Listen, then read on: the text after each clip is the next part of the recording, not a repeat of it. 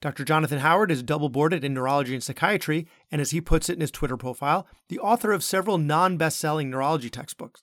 And that's not why he's being interviewed. He wrote his own book on fallacy and errors in medicine entitled Cognitive Errors and Diagnostic Mistakes, a case-based guide to critical thinking in medicine. And I keep trying to interview him about this book, and he keeps changing the subject. In the last interview, a few months ago, we discussed cognitive biases in vaccine hesitancy and cognitive biases used by the anti-vaxxers. In this time, we talk about how biases have influenced how we perceive the danger that COVID-19 poses to children. He teaches us about the contrast effect and why it can be used to dangerously minimize the impact of COVID on children, and how we also need to use contrast as a frame of reference when we determine risk and how we can know when we're using it appropriately.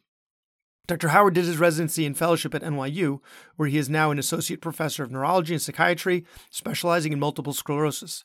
He's the neurology clerkship director and director of neurology at Bellevue. He can be found on Twitter at jhowardbrainmd, and you can find his blog articles on sciencebasedmedicine.org. Welcome to the Physician's Guide to Doctoring, a practical guide for practicing physicians. Dr. Bradley Block interviews experts in and out of medicine to find out everything we should have been learning while we were memorizing Krebs cycle. The ideas expressed on this podcast are those of the interviewer and interviewee and do not represent those of their respective employers. And now, here's Dr. Bradley Block. Let's talk a little about this episode's sponsor. Vive Funds is a commercial multifamily real estate firm trusted by physician investors, physician families, and busy entrepreneurs from all over the U.S. Located in Dallas, Texas, and founded by Veena Jetty, Vive Funds specializes in curating conservative passive real estate investment opportunities for investors.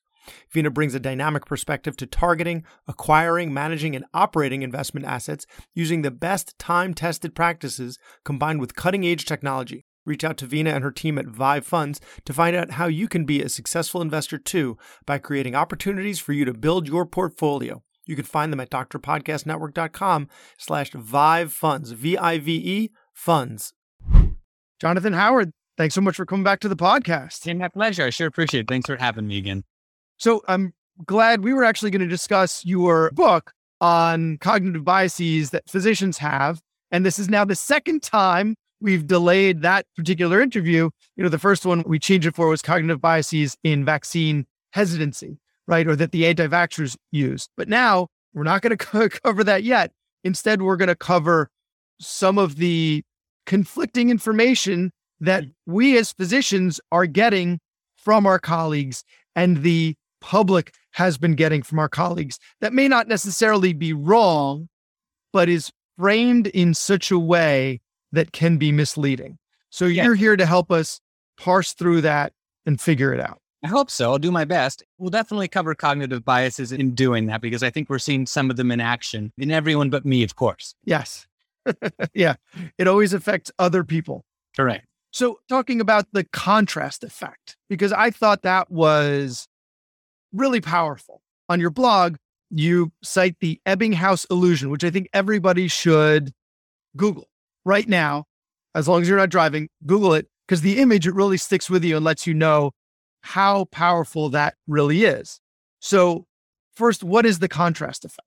Yeah. So first of all, it's not my blog. I'm a relatively newcomer there. It's Science-Based Medicine. So it's been around for, a decade before I started working there. But if anyone wants to find this particular article, just Google Science-Based Medicine in my name or contrast effect. So the contrast effect is just that how we perceive an object is often affected by what's around the object. So this can be easily done with colors, for example. If you take a black object and a white object and put them right next to each other, they're going to look really different.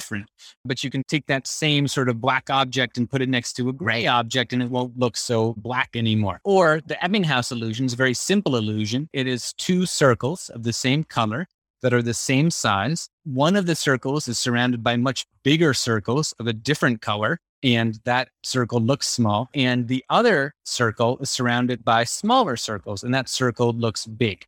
Okay, so this is just a very standard optical illusion, and it just takes advantage of the fact that our brains don't perceive things in isolation. We compare them to each other. Yeah, I remember there was a study on chimps, I think, where they gave them a cucumber and the chimp was totally satisfied with the cucumber. And I think I've actually brought this up on the podcast before. And then you give the chimp next to it a banana, and the one that you gave the cucumber is going to try and cram that cucumber up your nose. No longer as delicious as it was. This is my favorite YouTube video of all time. It's a grape, by the way, not a banana. Grape. The grape is the treat. I show it to the medical students every month because I say to them, one of you on this rotation is going to be the monkey with the cucumber. Just try not to compare yourself to sort of what your friend is getting in terms of grades or whatnot. No, but you're absolutely right. And just, so one of the best ways to make people unhappy with their salary would be to make in a group or institution to publicize everyone's salary or something like that, because they would say, oh boy, ask someone, are you satisfied with your salary? They'd say yes. And they say, oh, do you know your neighbor's making double you? Well, now I'm not satisfied with my salary. But of course, it doesn't affect things. And the contrast affects not just how we perceive objects, but how we perceive numbers. And so salesmen know this. This is a sort of very common technique would be if they want you to buy, a TV that costs $1,000, to have a couple that are on display that cost $10,000 or something like that, or to first show you one that costs $10,000 and suddenly that $1,000 TV does not seem so expensive anymore. What I wrote about, I think that this has been done a lot this pandemic with children and how COVID has affected children. Okay. And so in the article, I divide things into sort of orange circle statements and blue circle statements. And the orange circle statements are just the facts about how COVID has harmed children. Okay. So far, it has killed. And, unfortunately, this is another article I wrote that the numbers are not quite as concrete as I would like them to be to make decisions. But at a minimum, it's killed about 350 children. And it's a maximum up to 600, depending on which tally you may believe. Wait, hold on just one moment, because I think your article was written before the Delta variant was really here, right? These numbers are pre-Delta variant. Yes, it is. For the most part, yes. The Delta variant was just arriving, and we'll see a spike in pediatric deaths. There's no question about it. As a matter of fact, according to the American Academy of Pediatrics, in the past 2 weeks, they added 22 children to their death tolls. It's not really clear if the Delta variant is worse for kids. Pediatricians seem to think it is. I can't point to any sort of formal evidence that that's the case, but certainly it's more contagious. A record number of children, 94,000, were infected just last week.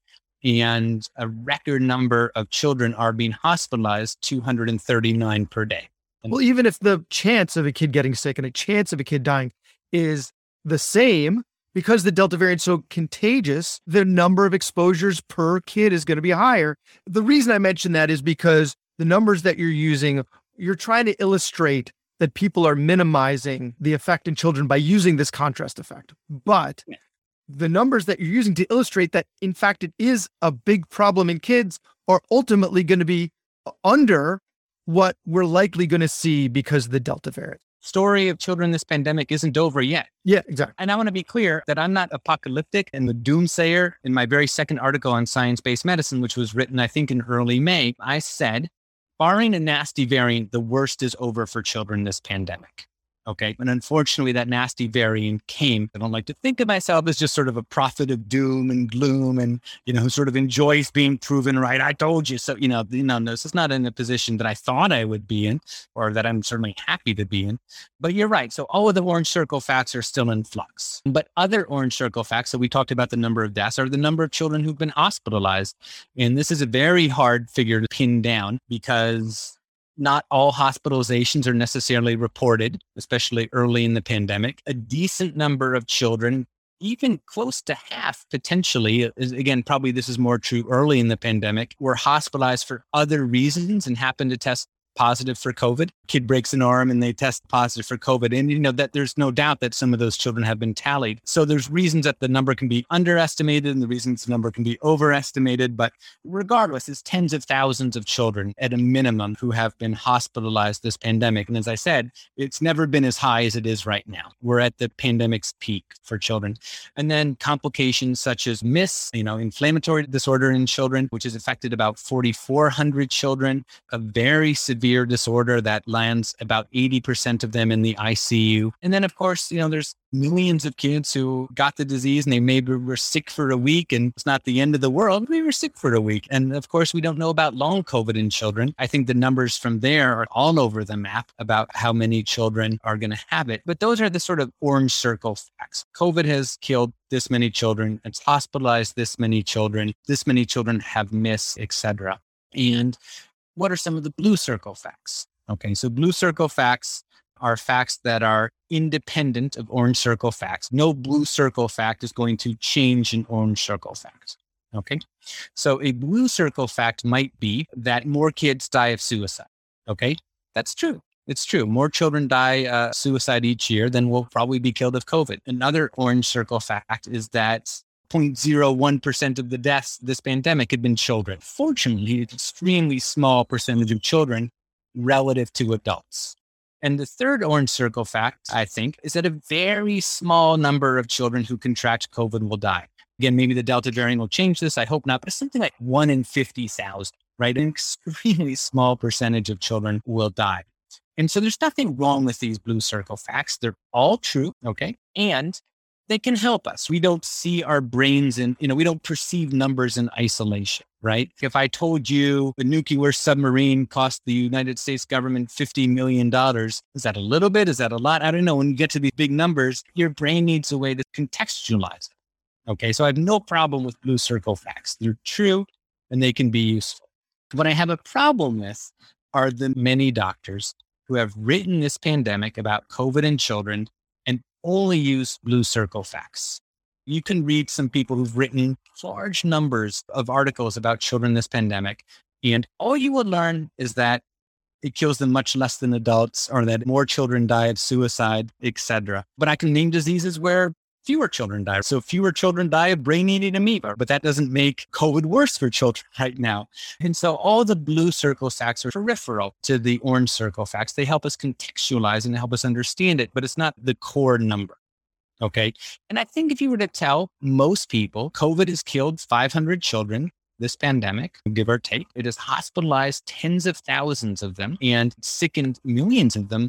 And especially if you had told them that pre-COVID. Let's say we had met January 1st and I said, but a virus is going to come along. Or maybe it's not even a virus. Let's say I said a serial killer is going to, terrorists are going to come invade the United States this year.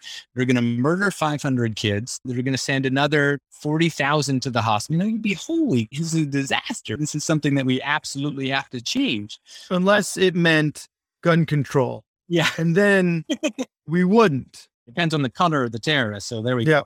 I think that's what you have to try to do to understand COVID. And really what you're getting at is, are you paying attention to the numerator or are you paying attention to the denominator? So if you pay attention to the numerator, COVID sounds pretty bad for kids. If you pay attention to the denominator, 1 out of 50,000 kids dies of COVID. That doesn't sound so bad. The problem is that multiply rare harms by tens of millions of children, those rare harms add up. My kids didn't get COVID, thank goodness. But if they did, I don't think I would have lost any sleep. I'm going to be much more nervous when my daughter gets in a car for the first time behind the steering wheel, right? I mean, she sometimes stays out later than I want her to. And here in New York City, she's a teenager. And that makes me much more nervous than if they had gotten COVID. So the individual risk for any child who gets COVID isn't that high. But again, these rare outcomes multiplied by tens of millions and the CDC estimates potentially 40% of children have gotten sick at this point or gotten the disease. Those harms add up to numbers that I think pre-COVID, we all would agree weren't trivial. Like if I said, only 500 kids died, that would be sociopathic. But it just seems so small because we think, oh, holy smokes, over 600,000 Americans have died. We have 500, that's 0.202% or some very small percent. What's the big deal? But I think that relative risk also helps people to assess what we've been okay with in the past, right? And so one thing that I feel strongly about is a terrible way to live your life is this is the way we've always done it. And so this is the way we should continue doing it. But at the same time, we've, as a society, decided that something is an acceptable amount of risk, right? Like motor vehicle accidents. We do our best to minimize them, but we still accept it. It's not like we're taking all the cars off the road and we've decided to walk. So we've, as a society, accepted that a certain amount of risk is okay. As I'm trying to decide for my own family, what we're going to do going forward, because as you said, barring another nasty variant, COVID is really going to be getting better. And now the nasty variant is there. So the nasty variant may spawn another nasty variant and another one and another one. And so it looks like this is going to be with us for an unclear amount of time. The sunlight isn't going to suddenly make it evaporate. So what I need to decide for my family is how much risk I'm okay with. How long can we possibly keep holding our breath and not having people over to our house and not having my kids go on play dates? So my kids, all the listeners probably know because I talk about them all the time, 5, 3.5, and almost 2. So they can't be vaccinated. And I want to start doing stuff like, when can I take them to the Bronx Zoo? And I know everybody's threshold, everybody's risk tolerance is different, but I need something to compare it to that I was doing before and found acceptable in order to make these decisions. Or am I being ridiculous by saying that? Oh, no, you're not being ridiculous. And in my article, I use exactly that. And I say the example of motor vehicle deaths. I say the risk to COVID, at least in terms of deaths, which is not the only bad outcome of COVID, or car crashes for that matter, it's on par with risks that didn't close schools last year or year and a half ago. We accept the fact that in order to have our children get from place A to B, some are going to die, right? That we don't walk everywhere, right? But we still try to make cars as safe as possible, right? We have airbags and seatbelts and drunk driving laws. And I can easily imagine a future 10 years from now where motor vehicle deaths, thanks to smart cars and self-driving cars, are a thing of the past. That would be sort of a wonderful thing. So no, you're not crazy at all, right? And, reasonable people can look at orange circle facts and sort of say, I accept moving forward that if schools are open this fall, and COVID is probably going to happen, COVID's going to spread widely throughout the pediatric population, especially in southern states where there's low vaccine uptake. And we can accept that hundreds of children are moving forward are going to die of this disease. That's not a crazy position, but it should be made explicit. That's my objection to people who don't use orange circle facts. They skirt around the issue by saying only the harms are rare or their children are much less vulnerable than adults. And these are people who often boast of, well, we have to be frank about trade-offs. They often tweet under the hashtag facts, not fear, but you won't learn facts from it. So I just think people just need to be very explicit and say, we may decide that kids going back to school and resuming social friendships and this sort of thing is reasonable risk, but you have to be explicit that what's going to come with that. Some children are going to get sick. Some are going to be in the ICU. Some are going to die. And another thing we haven't really talked about is some are going to lose their parents. This pandemic has created tens of thousands of orphans in the United States. And one thing that sort of bothers me is that some people have described the vaccine to children only as a means to create herd immunity and protect older people, and they'll sort of say, it's unethical to give a vaccine to a child to keep other people safe. There are some vaccines that we do that for. Rubella, by the way, and the main reason to give rubella is to prevent birth defects, but it's the exception. But that's not why we're vaccinating children. We're vaccinating children to protect them primarily. And it's a bonus that they might not bring the disease home and kill their parents, which absolutely has happened in a few cases this pandemic. So again, I think all of your concerns are extremely valid, and I have no problem with blue circle facts. I just have a problem with people who don't use orange circle facts and they don't make it very explicit. This is what is going to happen if the disease is allowed to run rampant throughout kids. So should I take my kids to the Bronx Zoo? Oh, that's outside. Absolutely. You should take your kids. A tougher question is, let's say your kids, I doubt that they're too young, but let's say they wanted to go to choir practice inside or something like that. Or that would be the harder thing. I'm hoping that a pediatric vaccine for, I don't know about for toddlers, but for at least kids 5 to 11 is not going to be in the super distant future. And obviously the best way to protect your children is to make sure that they are only around adults who are vaccinated. That's something that I would do as a parent, right? I would not let my children around to the extent that you can help it, unvaccinated adults. And I would try to have them wear masks. We're lucky here where we live, Ron DeSantis as a governor, I think there's sort of common sense things that can be done to protect children. You should try to do those things. Like we do with cars, right? Wear seatbelts, get an airbag. You've got the crumple zones. You can still drive the car, but you've taken as many reasonable mitigating efforts. Wear masks when you can. Have other people wear masks when you can. Not in intimate settings with only a few people inside, fine. But if it's a nice day, open the window. Like there are things that you can do here and there that really don't go to Lollapalooza. Probably a good piece of advice. I mean, the pictures of those crowds was just insane. Yeah. Definitely take your kids to the Bronx Zoo. I did stuff like that before my children were vaccinated. Fortunately, mine are both old enough to be vaccinated.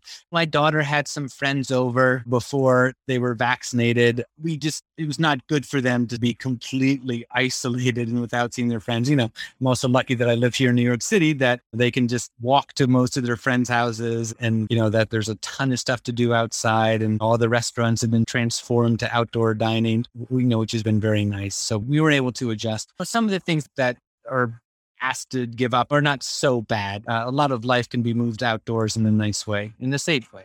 Yeah. You mentioned that your kids are vaccinated. So I think let's move on to another issue that's been discussed of some debate among physicians, and that's myocarditis post-vaccine. Just myocarditis, for those who haven't studied it in a while, inflammation of the heart, and they've kind of lumped myocarditis and pericarditis together. So whether it's inflammation of the heart, and any myocarditis is not good and needs to be taken seriously. So I think almost all of these kids, when you identify myocarditis, they're going to be admitted to the hospital because the kid has inflammation of the heart muscle. I think something like 80% of them resolve fairly quickly without any sequelae, at least so far. Inflammation of the heart is still a serious issue. What number did you say? You said 50%? 80%. 80%. Yeah. And I'll talk a little bit about that number. Let me just give a little sort of disclaimer. In my professional life, I'm a neurologist and I'm a psychiatrist. I treat multiple sclerosis mostly. So I'm not a pediatrician. I'm not a cardiologist. What I hope I'm good at, I look in my mirror and tell myself that I'm good at, is sort of crunching numbers and really trying to present them fairly. If I could say one thing about my writing about this issue, and it's all on science-based medicine, at least what I really strive for is to present both the orange and the blue circle facts. Like, I do think kids should get vaccinated, but I'm very clear to try to present the reasons that people have used as to why they should not get vaccinated in a very fair way. For example, I absolutely concede that a lot of the pediatric hospitalizations, and I already mentioned this, have probably been inflated due to incidental COVID. Again, there's sources for both overcounting and undercounting hospitalizations. But with that disclaimer. Actually, before you start, last week's episode was about Robert Cialdini's principles of influence when you're trying to convince someone of something. And one of those, and I forget which principle it was, but when you admit to a flaw, like when you admit that there are cases of myocarditis, there is risk here. You're actually making a more convincing argument to someone who's skeptical about the vaccine, because you then have more authority in their eyes because you're admitting that it's not perfect. You're not just an evangelist. So I think it ties in really well to last week's episode, because admitting to this makes it a more convincing argument because it makes you a more believable authority. Right. That's a great book, by the way. And everyone would say this about themselves. I try to view myself as someone who doesn't have a side. Like, I want to try to present all the information in sort of a very fair way. I mean, ultimately, I do have a side in that I think the vaccine is safer than the virus for children. So I do have that side.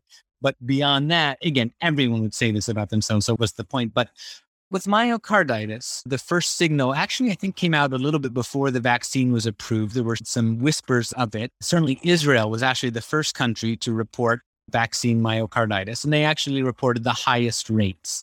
They reported rates of 1 in 3,000 to 1 in 6,000. And this is primarily in young men after the second shot.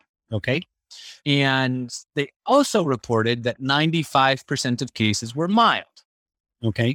And they decided to approve the vaccine for children 12 and over. So even though they reported the highest rate, they went ahead with that decision. The United States has reported a little bit lower rate. Initially, the CDC reported a rate of about 1 in 15,000. And, it's very hard to collect data on these sort of rare outcomes. There are several vaccine safety monitoring programs which try to collect data on them. And each one has their own strengths and their weaknesses. So the rate in the United States, the highest rate, again, was for young boys, adolescent boys, 12 to 18 or so after their second shot. And that was about 1 in 15,000. Canada, I've seen risk rates of about 1 in 10,000. So it's a very clear, I don't want to say signal anymore. There's any question that this is causative.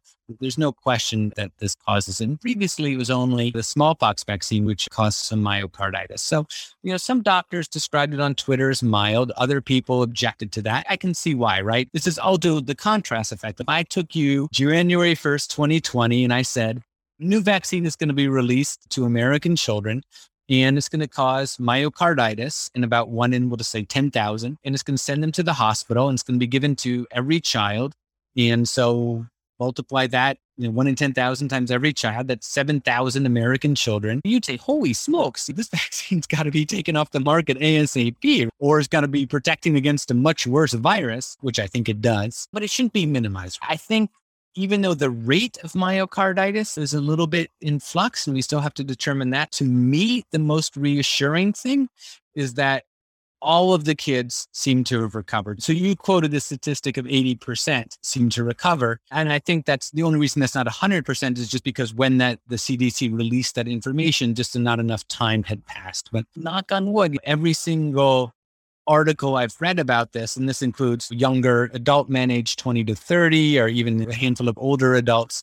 I'm not sure it's ever fair to say myocarditis is mild, but if it is ever fair to say myocarditis is mild, vaccine myocarditis seems to fit the bill in that all children seem to recover without symptoms, usually just after a couple of days. And most echoes seem to recover full ejection, fraction after a couple of days as well. So it seems like all of these children, it seems like a temporary thing. I mean, obviously time will tell, but if myocarditis is ever mild and temporary, it seems to fit the bill. And this is what pediatricians who treat this say.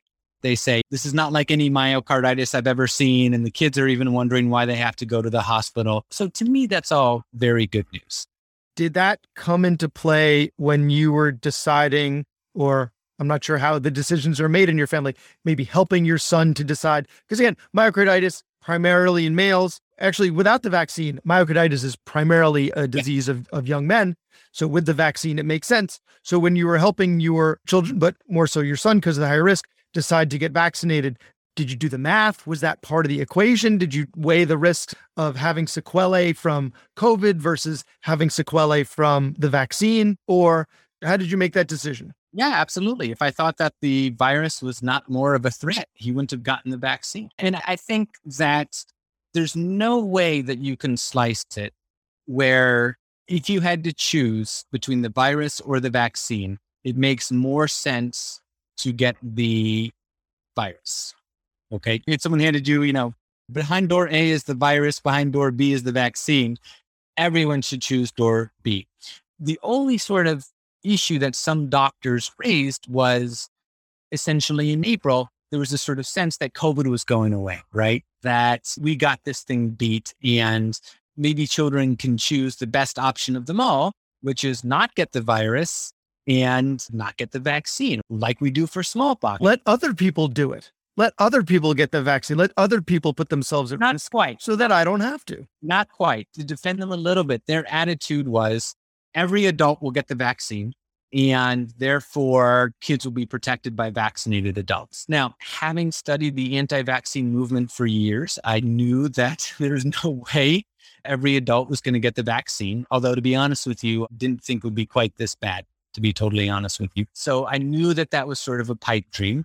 And this was the very first article that I wrote on science-based medicine is there not enough adults are going to be vaccinated to create herd immunity for kids.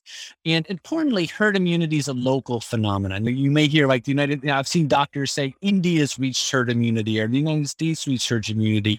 That shows they completely don't understand herd immunity. Herd immunity can exist in one neighborhood, but not another. And that happened here in New York City in 2019, where there was a measles outbreak that was localized to just a few neighborhoods in an area where 99% of people are vaccinated. If 1% of them are not vaccinated, and those 1% of people all live together in the same neighborhood, the virus is going to find them. It was a pure fantasy that the United States as a whole country was going to reach herd immunity for COVID. That's number one. And none of those doctors considered that a variant like Delta could arrive. I strongly objected to their arguments at the time. Number one, they didn't include any orange circle facts. It was just, all they wrote about COVID in kids is the harms are rare. That's it. That's all you would know reading their articles. And they never considered the possibility of variants such as Delta. And so precaution against the unknown and the unexpected works both ways. Got to be careful with the new vaccine. It can create side effects that we didn't anticipate, which happened. So I don't think anyone anticipated this side effect. And there are also unknowns with the virus. As you said, we think Delta is going to be the last variant. I hope so, but it's not a plan, right? Hope is not a plan. James Cameron. Yeah. I don't think anyone in the United States, and probably the whole world, to be totally honest with you, is going to be able to avoid immunity to COVID. I think you're going to get it one way or another. Either the virus is going to give you immunity or the vaccine is going to give you immunity. Who knows? Maybe an isolated sheep herder in New Zealand can live out their life without encountering the virus. But for most American children, that's not going to happen. And people are very short-sighted, right? They saw the falling numbers in May. There were like 5,000 cases a day or some wonderful, beautiful thing like that. They thought that trajectory was just going to continue. But kids aren't going to have to avoid the virus just this summer or just this fall.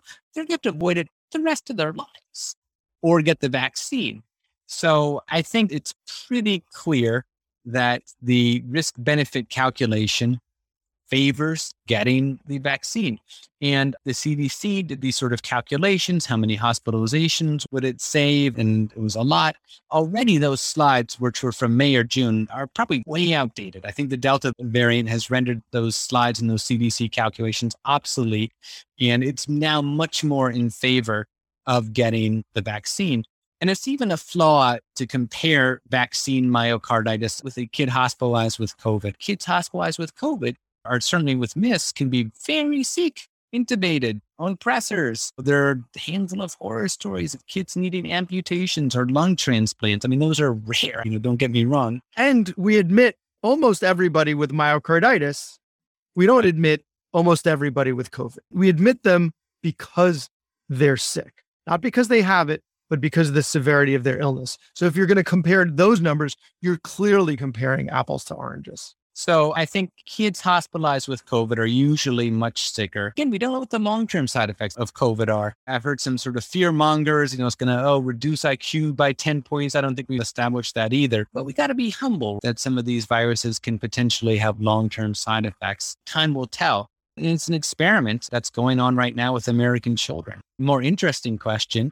I don't know how I feel about this, but a lot of people are pushing to have the FDA issue an emergency use authorization for children less than 5, even though those studies aren't complete yet. I don't know how I feel about that. I'm agnostic. I haven't really staked out a position yet. I can definitely see both sides. So you could make one mistake, which would be to approve a vaccine too soon and have it cause even worse side effects in younger children. Or you could make the mistake that the FDA seems poised to make, which is to not approve it soon enough and just watch COVID run rampant through schools this fall, which I don't see how that isn't going to happen. Like, how are schools in Florida not just going to have COVID run through every classroom? With them throwing away precautions. Yeah, I just don't see how it's not going to happen. And there's a price to be paid for too much precaution. And I think we'll talk about cognitive biases. What really is happening here is errors of omission and errors of commission, right? Like, we tend to feel guiltier about problems we cause than problems that we fail to prevent. So when a child gets COVID and is hospitalized for COVID, and again, over 230 children are being hospitalized every day. In Florida alone, at the very end of July, it was 32 kids per day being hospitalized. We tend to think this is nature, this is natural, it's no one's fault, there's no one to blame, there's no finger pointing, and that's kind of true, I suppose. But when a kid gets sick with vaccine myocarditis, we feel we did this to them. We took a healthy child, we gave them a disease or a condition, which is true. And we tend to feel worse about that. We tend to feel that we did something more wrong or that the harms are greater for that. And talk about cognitive biases, that's sort of an interesting psychology there. Again, I alluded earlier that the main disease that I treat is multiple sclerosis. And when a patient of mine has a horrible relapse that leads to them to be in the hospital, I feel bad. I don't want that to happen, but I don't usually feel responsible, like I did something, right? When they have a medication side effect, and I do give medications that can kill patients that have led to brain infections, PML. Thank God I've only seen that once in someone I was involved in, but you feel horrible. You feel just devastated when they have a side effect from the medication that you gave them. You did this to me, doc. They don't blame themselves. They're usually not so nasty as that, but that's what I hear them saying to me, or that's how I feel. So these errors of omission and these errors of commission feel very differently. And I think that explains a lot of the vaccine hesitancy, even amongst doctors in our profession. I love the way you put that, because I've had those conversations with parents. Whenever I have an adolescent male, I always bring up the HPV vaccine. I'm an ear, nose, and throat doctor. I diagnose tonsil cancer and base of tongue cancer, HPV related. It's on the rise. It's much more common for the girls to get the HPV vaccine, cervical cancer, but the boys don't get it. And a lot of the rationale is omission versus commission. If they happen to get throat cancer 30 years from now, it's not the parents' fault that it happened, even though it was their decision to not have the kid get vaccinated. But I don't know how to phrase it without sounding like an absolute monster. But yeah, omission versus commission is just a great framework to be able to think about it. I think if you just think about the contrast effect, that there's a lot of physicians out there, not a lot, but a couple who are very vocal and published a lot in the Wall Street Journal or Medscape and even the BMJ. Holy smokes, they're a font of anti-vaccine information. And so what they'll do is it's just full of blue circle facts, nothing about how COVID has actually harmed children, and fears of errors of commission, of doing something to healthy children that makes them sick. So I think that's all problematic. And one thing that I think we haven't talked about yet, but I think that we should, are some of the blatant factual errors that people in our profession with large platforms have made this pandemic. And that's been very distressing to me. When we first talked about the anti-vaccine movement, I may have mentioned some of the ultra quack doctors, Sherry Tenpenny, Kelly Brogan, Andrew Wakefield. Yes, Magneto, Sherry Tenpenny. Yeah. Right. That vaccines are going to make you magnetic, or some of these doctors deny. Hasn't made her personality magnetic. You can tell that. That are Joseph Mercola, just these sort of like fringe wackadoos. There's no other. We know when we see it that this person is not something I want to associate myself with. Right. I can't believe them. It's easy to tell. Right. They'll deny germ theory. The viruses don't cause disease. Yeah. It's preposterous. Preposterous, right? They've done a lot of damage this pandemic. Yeah.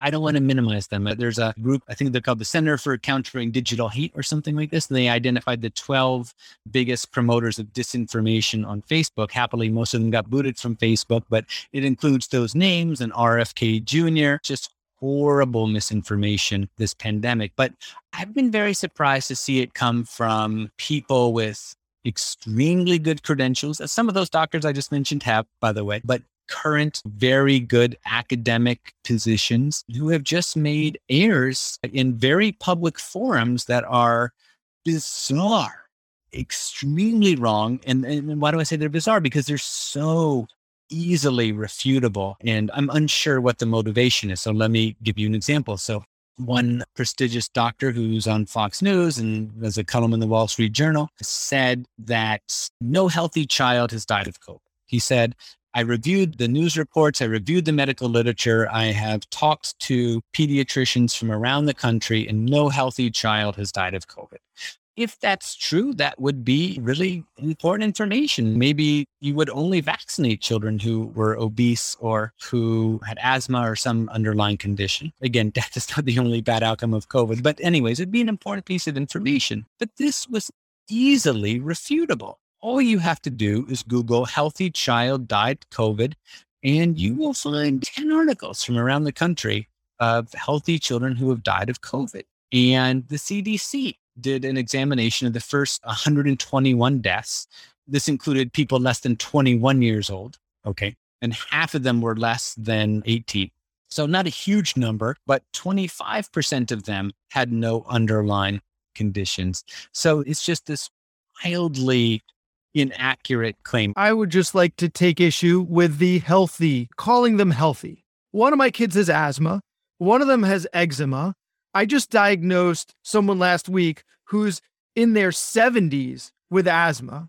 They've had it their whole life. They just called it bronchitis. And so they didn't even know that they had an underlying condition. And they may have even had it since childhood. When you're calling children healthy, like how are you even defining what a healthy child is? Because my kid with asthma, I think of him as being healthy. Yes, he has an underlying condition, but it's well controlled, it's well managed, and he lives fine. He is fine. So even that, like, really, it just infuriates me when I hear it, because it then says something about those kids that might have a health condition.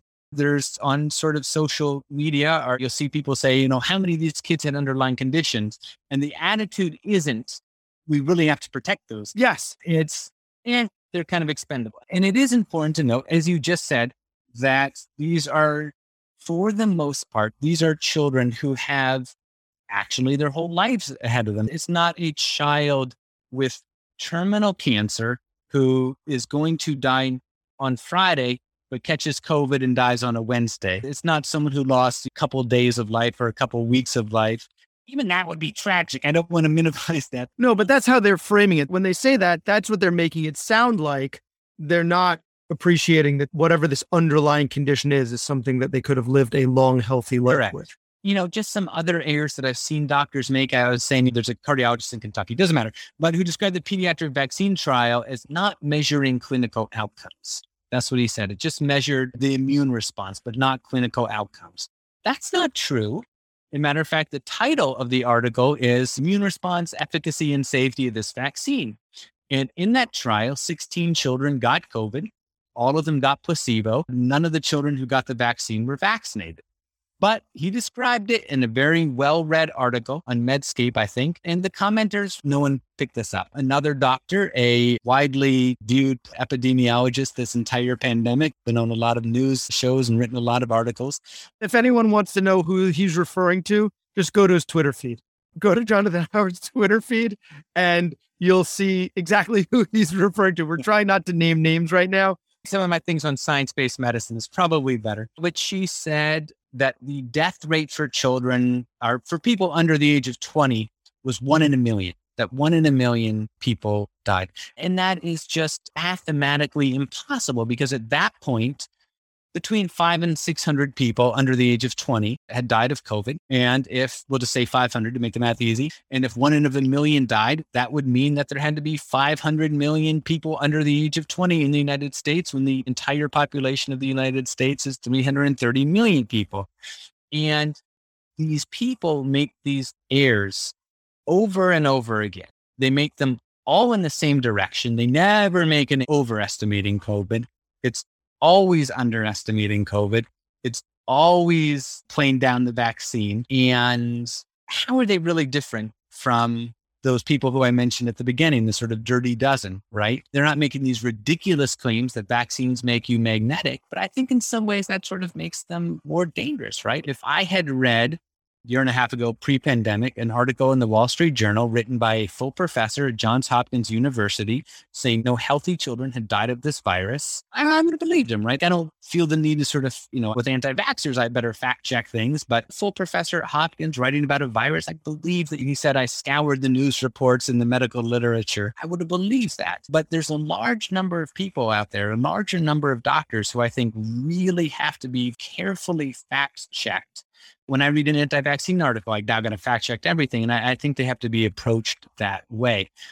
Or there are other doctors, and I'm beating a dead horse here, who maybe they haven't made those specific ears of fact. But if you need 10 pieces of information to evaluate whether the vaccine is safe and effective, they'll give you 3. They'll give you 3, just the 3 that sort of support your view. So it's really sort of their view, these errors of omission, which I think are unconscionable for this pandemic. And how that the Delta variant is just causing increasing harms to kids. I have not seen any one of them say, boy, you know what? I was too optimistic in May. I thought this was going away, and it really isn't. Now 200 children are being hospitalized every day. Schools haven't even started in much of the country. Maybe vaccine myocarditis. We still don't have a good sense of how common it is. Maybe there aren't reports of kids dying and going into heart failure. Thank God. Maybe I should reevaluate my position. I'm not getting any of that. And I think, again, talking about cognitive biases and influence, I think a lot of the problem is that these doctors have been given these sort of large platforms, and they have made these comments on national TV and sort of national print. And for them to go back against that at this point and say, hey, you know what, COVID is really hurting some children right now, and the vaccine seems to be pretty safe after all. It would be like me renouncing my entire profession and my family. It's become such a core part of their identity. And it's very hard for people to admit error. One of these other doctors from Johns Hopkins, who I just mentioned, wrote a very famous article in the Wall Street Journal saying herd immunity would arrive in April. Great if true. Over 1.5 million Americans were diagnosed with COVID in April. So what happened when May rolled around, he said, we've reached herd immunity. And the reason that people don't think we've reached herd immunity is that people confuse the concept of herd immunity with eradication. They thought herd immunity meant zero, but we've reached herd immunity, and his exact words were, it's time to move on. Okay. And so now that we are approaching up to over 100,000 cases a day, it's not quite as bad as it was this January, but it's much worse than it was a year ago at this time. Had there been any self-reflection where, you know what, maybe we haven't reached herd immunity. Maybe I was wrong. No, zero, zip, nada. And that's another thing that they have in common with the disinformation doesn't, is zero self-reflection, zero ability to admit error, even as they call on other people to admit error and say how important it is to be humble in medicine. It's just shocking to me.